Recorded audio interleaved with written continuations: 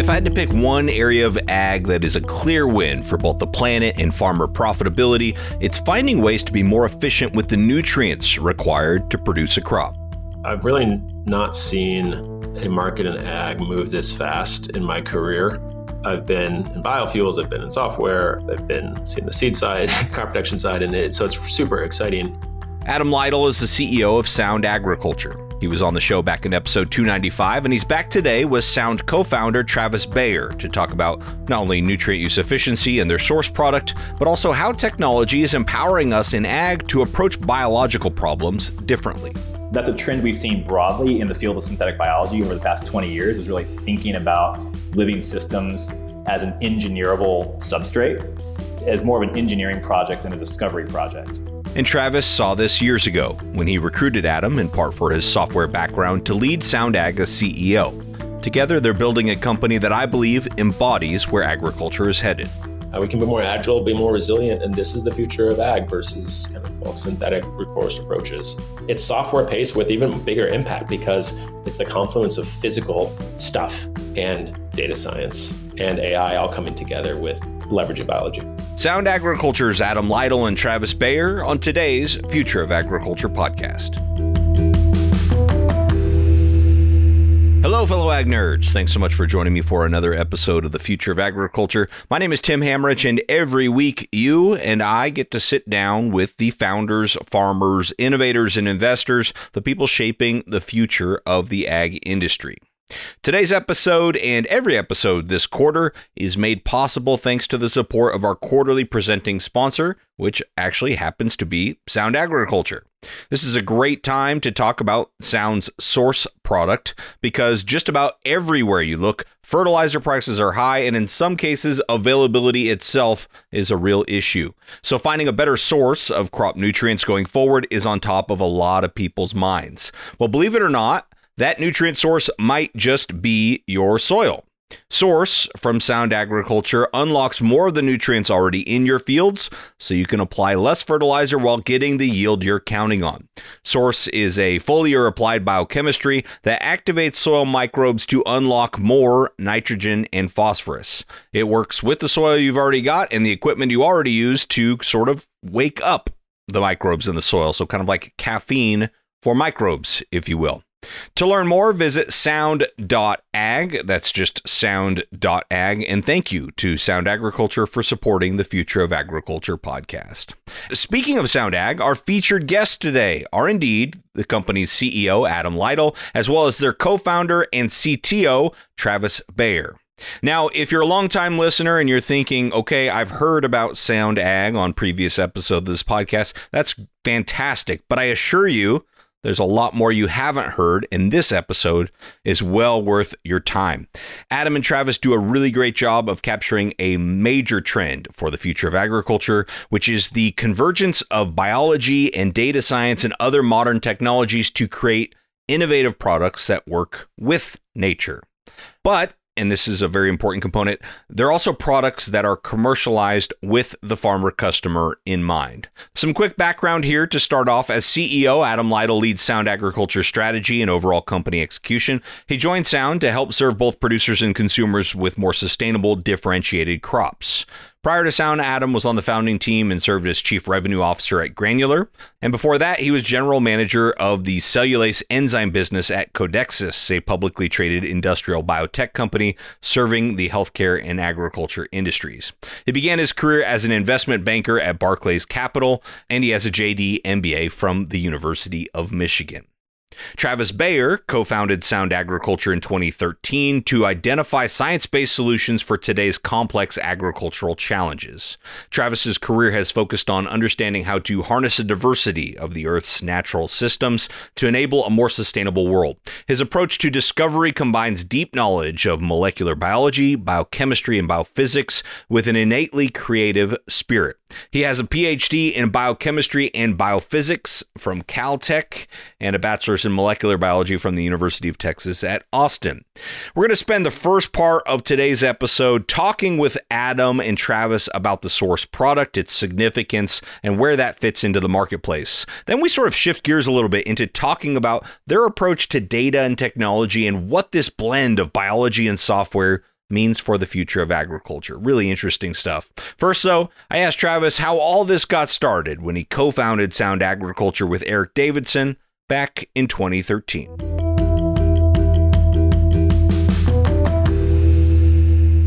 The first project we were working on was actually looking at how we could improve farm productivity in smallhold farms in sub-Saharan Africa.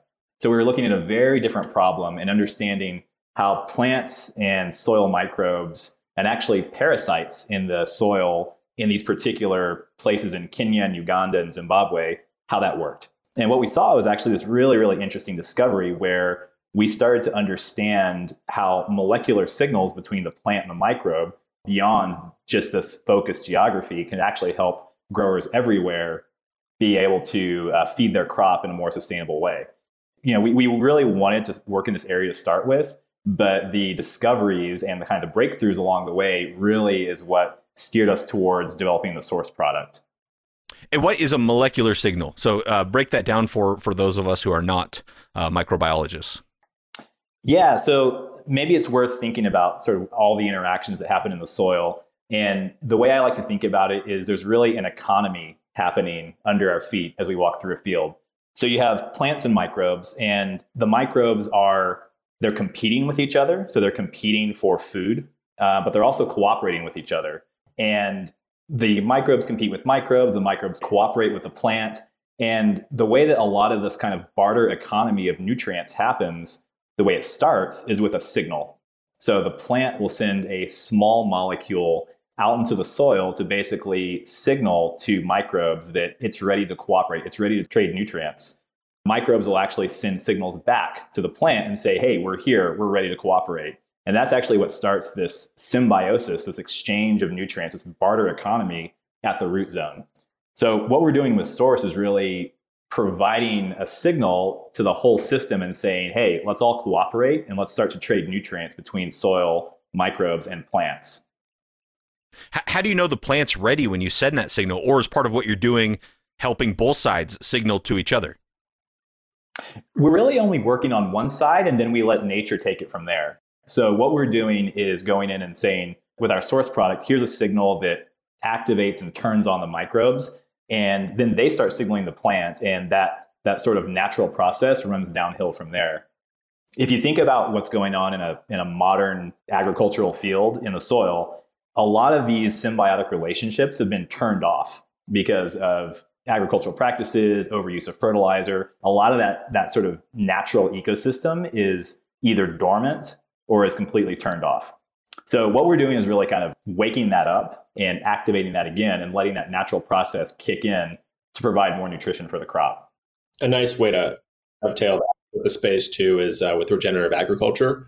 And so that's really what folks are trying to do there and get off dependency on biochemistry, really, whether it's fertilizer or crop protection or other things that, in essence, put the microbes to sleep or atrophy them. And so we can help accelerate that reawakening, essentially mimicking a natural process, but putting it at a much higher velocity, much higher amplitude. Interesting. So they will wake up in that environment, or if in the case of regenerative agriculture, if that environment is more natural, I guess, let's say, it'll just elevate it from there, is what you're saying, Adam? That's right. And you see that in the curve of organic matter in the soil, microbial activity anyway, as growers are moving away from that. But it's really hard in production agriculture to do that at scale, because you go through this trough of lack of profitability as you do get a hit to yield when you're getting off the sauce, so to speak. And there are things you can do with classes of products like ours that help supplement that along the way, and then just boost and provide an insurance policy for your yield throughout. So there's really a wide degree of applications, but I just use it as an analogy for something that we are kind of elegantly helping work better, and I think a positive trend for soil health and agriculture in general. Yeah, for sure. And Travis, I always hear about, like, in a tablespoon of soil, there's billions of microbes. You mentioned it as kind of an economy. So do we have any sort of a sense of, like, how many of those billions of microbes are working for us versus against us, or kind of competing or hindering what we're trying to do, which ultimately is get, crop yield? Yeah. So the majority of microbes down in the soil are helping. If you think of, again, of economic terms, it's a handful of cheaters that are the pathogens. they're the ones taking advantage of the system and attacking the plant directly instead of cooperating and trading nutrients. So there really is this big diversity of beneficial microbes that we've really just started to understand and really just started to tap into. Pathogens and disease-causing microbes, we've studied those for a long time because they have these very obvious, very negative effects on crop yield. But we're just now, as an industry, starting to understand exactly what's down in the soil, exactly how it interacts with the crop. Right. Well, let's talk about the data aspect of this, because it's really interesting. I mean, you've been at this since 2013, I think, Travis, as a co-founder, and then bringing Adam on. Since that time, have you just been collecting a database of not only identifying these microbes, but also kind of logging the data of how they interact in various ways? Yeah, there's a few different aspects there. So we're always growing our data and our understanding around a few things. One is microbes, right? The biology and the diversity of what's in the soil. The second is what molecules or what chemistry actually influences those microbes. And so that's part of what we do that's a little bit different from many other groups and companies, is really try to understand the molecular interactions, how these microbes talk to each other, how they talk to the plant. And then the third level of data that we're collecting and building on year after year is really the impact of molecules and microbes on yield and on agronomic performance.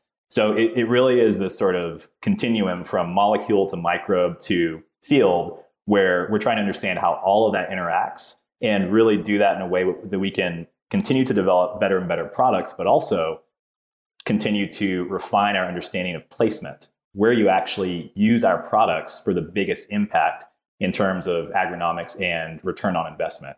Because as you all know, that every single product in ag does not work the same way on every acre. It's always environment dependent. And so what we really want to do is understand at the agronomic level and at the molecular level, those interactions, so we can place the product better to give higher ROI for the grower. And through that process, has the source product been through several iterations? It may look the same from a farmer standpoint because you kind of apply it the same way, but the product itself, has it iterated over time based on sort of that data and that feedback? What's really iterated is the placement guidelines, how we actually put this acre to acre and what we recommend you do with it. The other thing that we have seen move throughout the seasons is some formulation upgrades. And we don't see Source as a static product. We think that it's going to continue to evolve and continue to improve in performance, robustness, and impact as time goes on. So I don't see this as we put out the product and we never touch it again. I see this as an evolving thing to continually push the limits of what's possible. And kind of staying on this data topic, Adam, let's bring you in. How are you looking at data as the CEO here? And talk to us about sort of where that plays into the strategy in general. Absolutely. I'm a big fan. I'm kind of a data geek as a CEO, and not just in regards to how our product works with growers, but also running a company and thinking about data-driven operational decisions. A lot of it is because of my background is on a software and data analytics company, and I've been a product manager on that side. So what we, I think, fairly uniquely do is we don't just take a spray and pray approach with our products. And that's more typical in inputs because, to be fair, it's really difficult to figure out the signal of where and when you should apply an input, especially when it comes to a biological or nutrient use efficiency, of which we're not a biological or chemistry, but we're in that bucket of products for the grower, because there's so many variables that impact you. However, I don't think that's a reason not to do it and not to try, because I do believe the name of the game is going to be data-driven placement in this entire space when it comes to especially chemistry products, but also seed and biology. It's just a matter of time when we fast forward 10 to 20 years, and that's going to be ubiquitous. We have the luck, I'd say, or advantage of fewer variables affecting us because we are a chemistry. And so it tends to be more consistent in terms of Source's performance, where it increases yield or can effectively reduce nitrogen. It is not as affected by the microbial mix like you might see with a particular biological, and it's applied as a foliar spray in season. either around B4 to B6 in corn or later in BT when the grain is filling. And so you're really hitting the crop when it needs that nutrition. And as a result, there are just fewer things that can knock it off. Again, to Travis's point, doesn't mean it works everywhere, but we boiled it down to a few salient factors like what is your pounds of N applied if you're on corn? What is your yield target? What is your pH? What is your organic matter? And what is your cation exchange capacity? So you don't even need all five, but with those 5 variables, we can give you a recommendation very simply. It's even on our website. It's called our Performance Optimizer to recommend whether you should use us to boost yield or reduce nitrogen, or in a few cases, about 5 to 10% of the time, we'll recommend limited performance because we don't think it's going to work as well and you shouldn't buy the product. I think that is going to be critical for not just us, but other companies to really maintain high retention, to make sure we're not just churning and burning through growers and you get a different set every year, and that they're coming back and adopting them across their whole farm.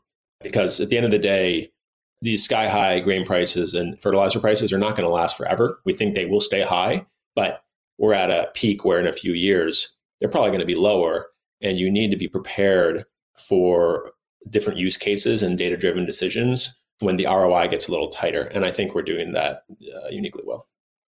It is kind of a paradigm shift, right? Like I think, in agriculture, we're very accustomed to collecting data on a crop of plants, seeing what they need from a nutrition standpoint or pest and disease standpoint, and applying something. This is totally different because it is actually based on the actual data of what's happening underneath the soil. So what does that process look like? To your point, what you're just talking about, Adam, of how do we get those data points? Is it just a normal soil sample test that an agronomist or a farmer would do on an annual basis anyway? Or is there a proprietary process here to actually collecting that data so that we get that precision data-driven placement?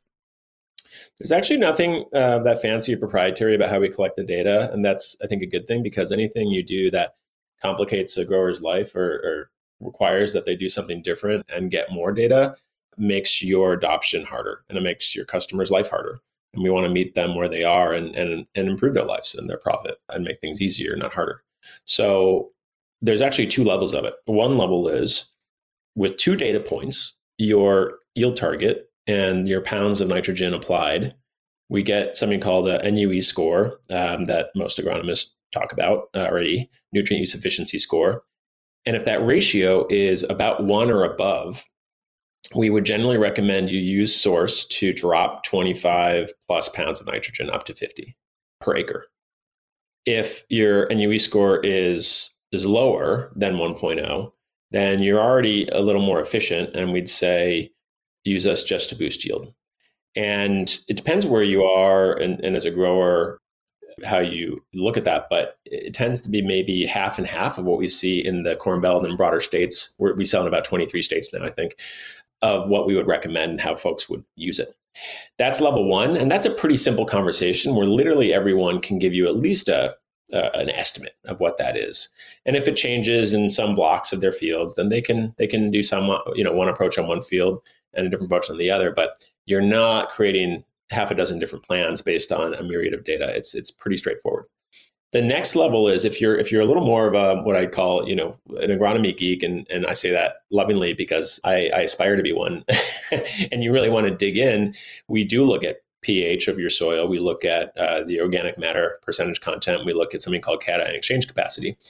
And pretty much all growers already have this with their data, soil samples. So we just take the last year's data and plug it into our algorithm. And you can even go on our site, sound.ag, and look under Performance Optimizer under Source and do that yourself. Or our sales agronomy team will ingest your data either through your system, FieldView, John Deere, UpCenter, or take a Excel file and give you back a report on how exactly we'd recommend using the product. So it can be easy and simple. It can be a little more in-depth and nuanced. But either way, it's very actionable because we're not asking for new data.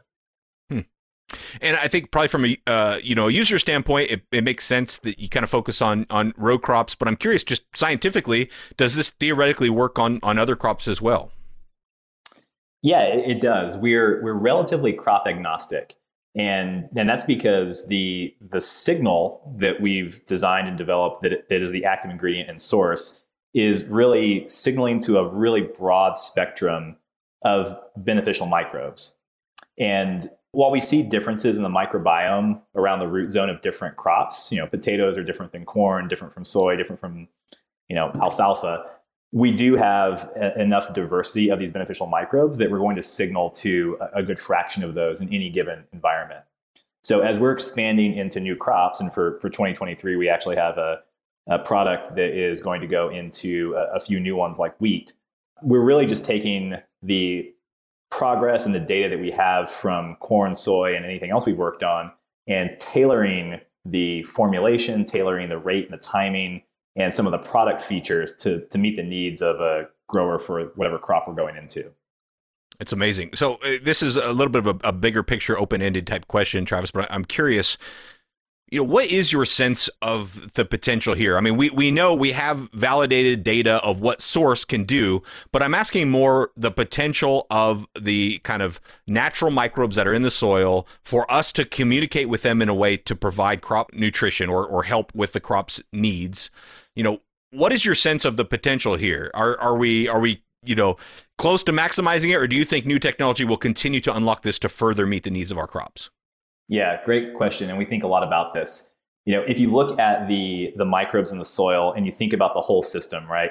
Plants getting their energy from photosynthesis, putting some carbon into the soil to feed microbes. We estimate that about 50% of the crop's nutrition needs can be met with microbial nitrogen fixation. So that means that if you're a corn grower and you're putting on 180 units of nitrogen, we think about 90 units could be provided by the soil alone. Now, the reason we can't go to 100 is that there's not enough energy in the system. So doing things like fixing nitrogen and making it plant available is pretty expensive from an energetic standpoint, from a biochemical standpoint. And so anybody who says that they can replace 100% of synthetic nitrogen has probably not done the math and worked out the thermodynamics. But we think 50% is a great goal. What we're seeing in our data right now is we're hitting anywhere in the 20 to 30% range. And so we think there's improvements that we can do to our active ingredients, our formulations, and some other angles we're working on to get closer to that 50% range. To actually go beyond that, I think it's going to take some pretty radical innovations, not only on the soil side, but also on the crop breeding side. And that would include enhancing photosynthesis, getting more carbon into the soil, and some things that are a little bit longer term and a little bit more blue sky science. Yeah, I think that's an interesting point. And Adam, maybe this is a question for you, is knowing how integrated the system is between the plant genetics and what you're facilitating here with the microbial interactions. Are there opportunities for you to partner with genetics company to develop products sort of in tandem? Yes, absolutely. Actually, a lot of our go-to-market is partner-driven. And so we have a dual route.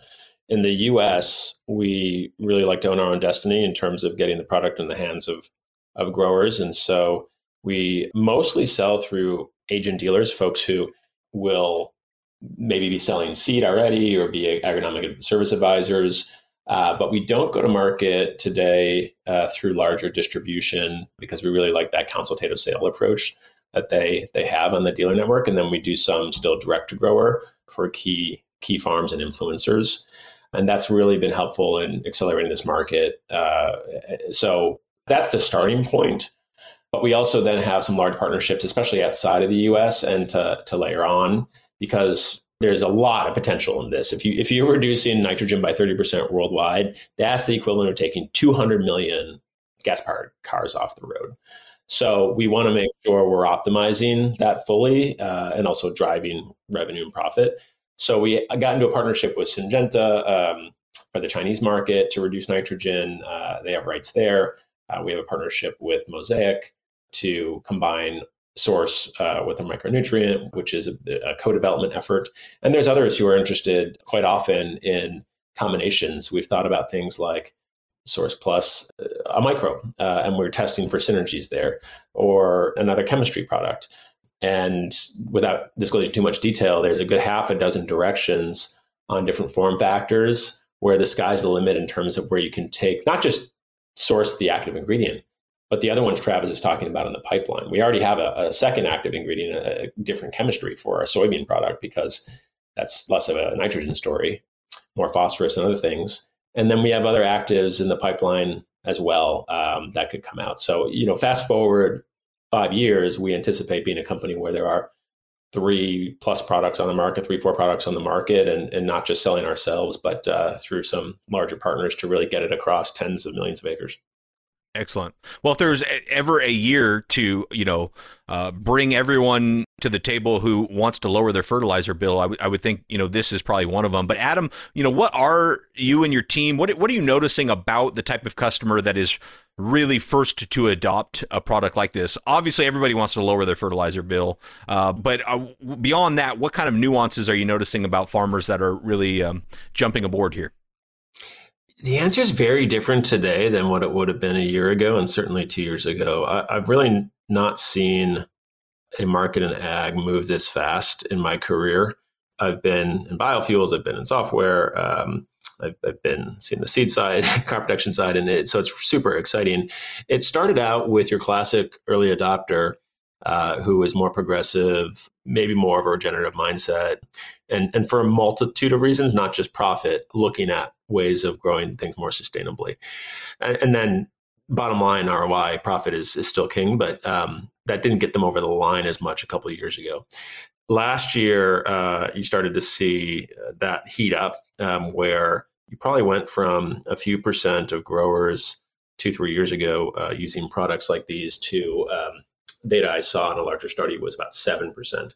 And then I recently saw some other data that this year, over 30% of growers are using nutrient use efficiency products, whether it's a biological or source or related, to unlock that nutrition and basically replace in some form classic synthetic fertilizer. So that kind of adoption curve is just massive. It's very close to what you saw with GMO and glyphosate and everything in the 90s, which is one of the fastest adoption curves, driven by really two things. One is the sustainability tailwinds, where growers are seeing carrots and sticks increasingly around fertilizer use, and then just two, classic supply demand on input prices and opportunities to do more with less. And so now it's in the mainstream. It's fully in the, I'd say, early mainstream, and even some of the late mainstream.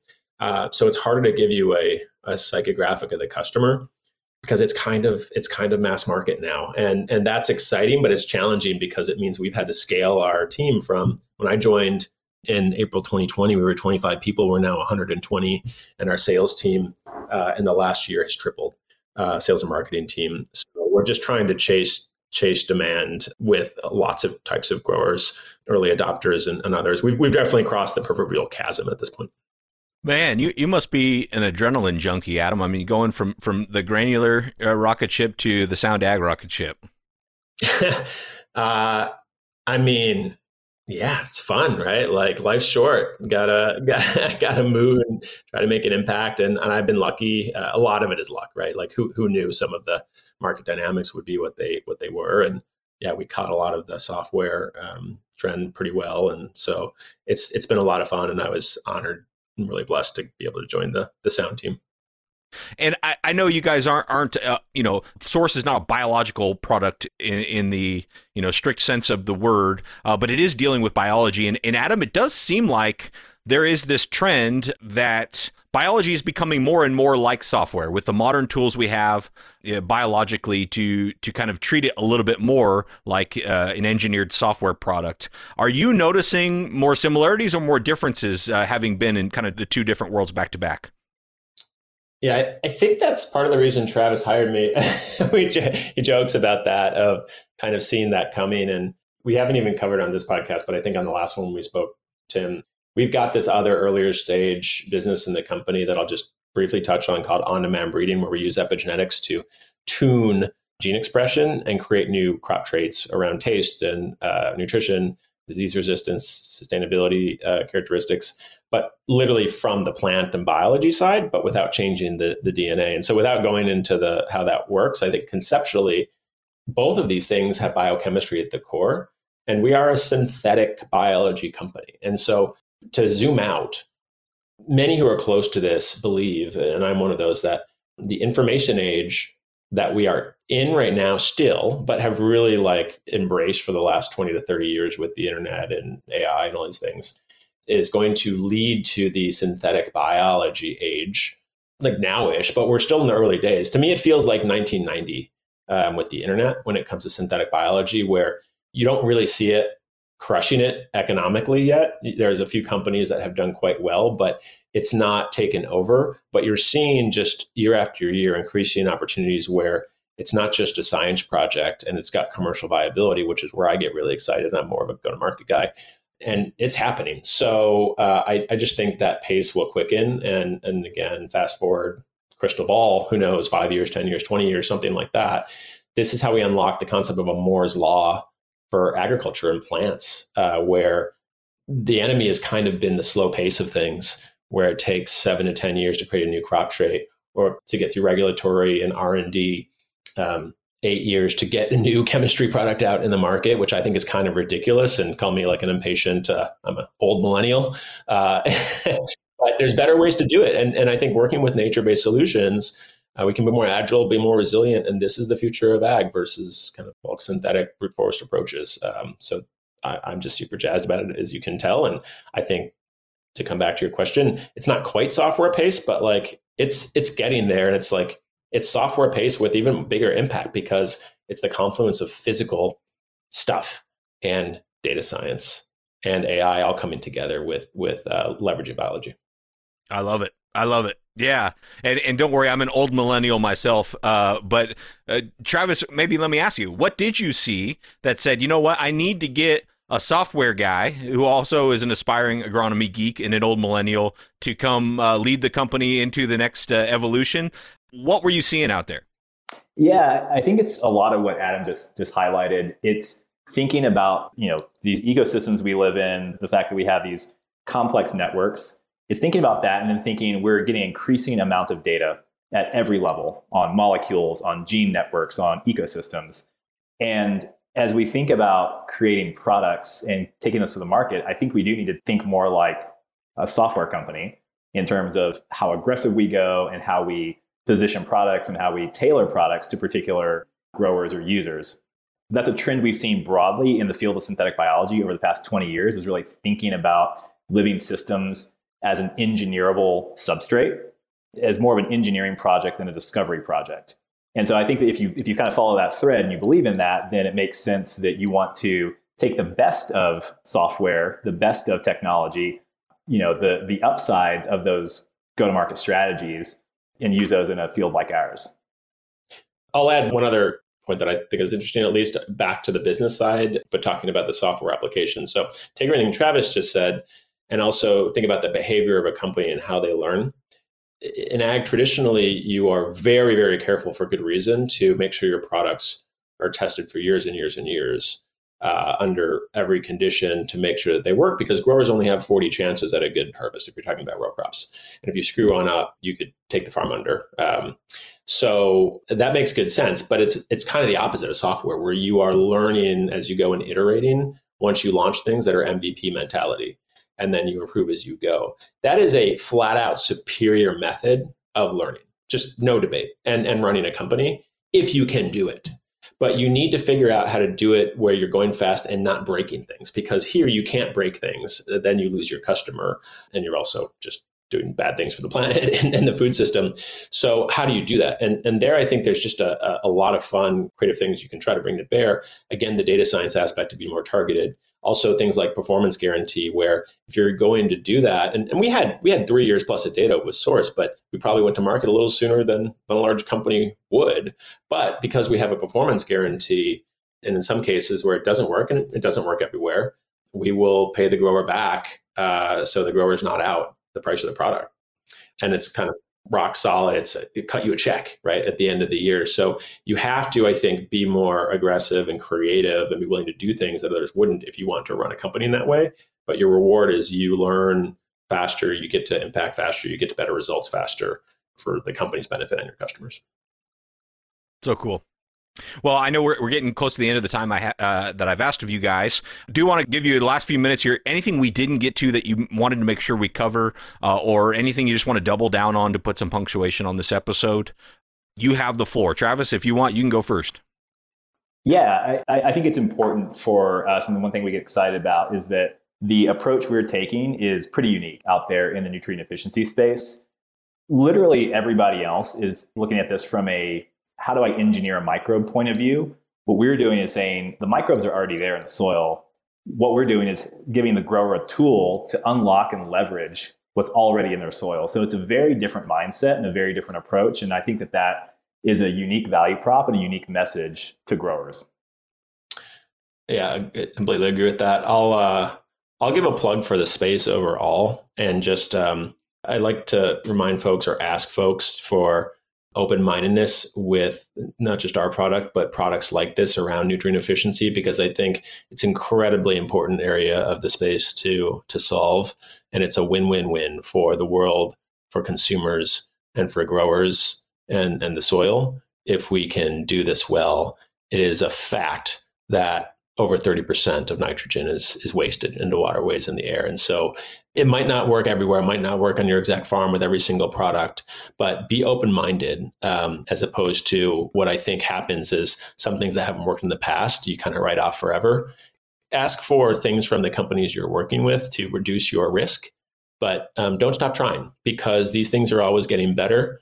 And, in the 10 years since you might have tried something before, things have changed drastically.